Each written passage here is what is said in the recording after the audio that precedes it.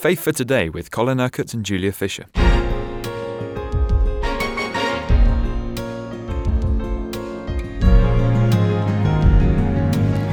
We're discovering this week all about the kingdom of God. What is it? Where is it? And we're going to talk today about how Jesus taught about the kingdom of God. What we have to understand is that Jesus preached about the kingdom. And when he sent the disciples out, he told them, go and preach the gospel of the kingdom of God. Now, he then performed what we call signs or wonders or miracles. But what are these signs of? They're signs of the presence of the kingdom. They're signs that validate the authenticity of what Jesus and the disciples were preaching. So Paul says an interesting thing towards the end of the letter to Romans, that he would not have fully preached the gospel if there had not been signs and wonders. I personally believe that every time we preach the gospel, we should expect the Spirit of God to move in such a way that the supernatural power of God is being released among people. I would never, ever preach the gospel without giving opportunity for the Spirit of God to move in the hearts of people, in the lives of people, and usually in their bodies as well, to bring healing. Because I believe that only in that way do we fully preach the gospel. So when we talk about Jesus preaching the gospel, he preached it in word and in deed, in what he said and in what he did. We are going to focus, first of all, on what he said, remembering what Paul said, that the kingdom of God is not a matter of talk, but of power. You can't just leave it as a matter of talk. There must be the evidence of the power that backs up what you preach. And perhaps some people don't preach the gospel of the kingdom very much because they lack the power. Or the faith to see the power of the kingdom being released. But there's no need to lack the power, is there? No, there's not. And we'll come on to that. We'll see that in due course. But we'll just focus, first of all, because you see, the power is released by the preaching of the truth of the kingdom. If you don't preach the truth of the kingdom, then you don't see the power of the kingdom.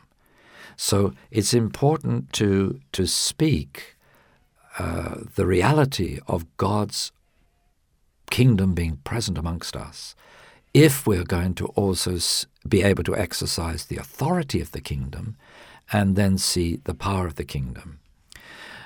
What we have to understand, you see, is that you don't see the power without exercising the authority. But the authority begins by what you say, by what you speak. Everybody who listened to Jesus preaching was struck by the authority with which he spoke. Even the crowds of people that were not sort of theologically trained, they could see that Jesus preached with an altogether different authority from their other religious leaders. And, they actually, some of their comments are recorded in the Gospels. What is this? A new teaching and with authority. And even those that wanted to close Jesus' ministry down, even the Pharisees and the teachers of the law who were really upset with Jesus, they had to acknowledge that he spoke and therefore acted with authority. And so they questioned him, where do you get this authority from? Who gave you the authority? Where have you received the authority to do these things? But they could see that the key was the authority. Now, if the kingdom is, as we've seen already this week, not a place, but the rule or the reign of God, what gives you the ability to rule or reign? That you have authority. A king has authority to reign. He has an authority to rule over his kingdom. That was much more the case, of course, in Jesus' time than the people who are monarchs these days, very few of whom actually rule. There are governments and so on in place who do that. which is the case in our own nation of Great Britain. We have a queen, and she reigns, but she doesn't really rule. The ruling of the nation is done through Parliament. But both these things were contained in what it meant to be a king in the time of Jesus. The king would both reign and rule. And of course, for hundreds and hundreds of years, that was the case with the monarchs in Great Britain. They both ruled and reigned. And sometimes, of course, there were the great conflicts between, well, is Parliament going to rule or is the king going to rule? So we understand that wherever there is kingship, there is the ability to reign and to rule. So there has to therefore be the exercise of authority. You can't reign without exercising authority. You can't rule without exercising authority. So the power that is manifested when the king exercises the authority to rule and reign. So we have to begin with the good news of the kingdom, the message of the kingdom, the words of the kingdom. We have to see what authority is given to us through what Jesus taught about the kingdom. Then we have to learn how do we exercise that authority so we see the power of God, the power of the kingdom being manifested. So this is a whole process. And it's a process we see working all the time, right from the beginning of the ministry of Jesus. You see, obviously, he is the king. He is the top one in the kingdom. So what we see is right from the beginning, he teaches the kingdom. He exercises the authority of the kingdom. And so you see in his ministry, right from the beginning, the power of the kingdom. People are healed. People are set free from demonic powers. People are delivered. So this whole process was happening all the time through Jesus' ministry. He didn't have a period of teaching, followed by a period of understanding the authority, followed by a period of exercising the power as that authority was used. No, the whole thing was there right from the beginning. And you see, he spent a little time teaching the disciples about the kingdom, but it wasn't long before he was sending them out. And he sent them out with the whole package. He said, go and preach the gospel of the kingdom of God, heal the sick, raise the dead, cleanse the lepers, cast out demons. Freely you have received, freely give. Now, what had they received? They'd received the life of the kingdom. They'd received the authority of the kingdom. So they'd received the power of the kingdom. So Jesus said, off you go, and you do it. And not only the 12, he sent the 72 out with similar authority, and they came back, you see, absolutely overjoyed, saying, Lord, it works. Even the demons submit to us.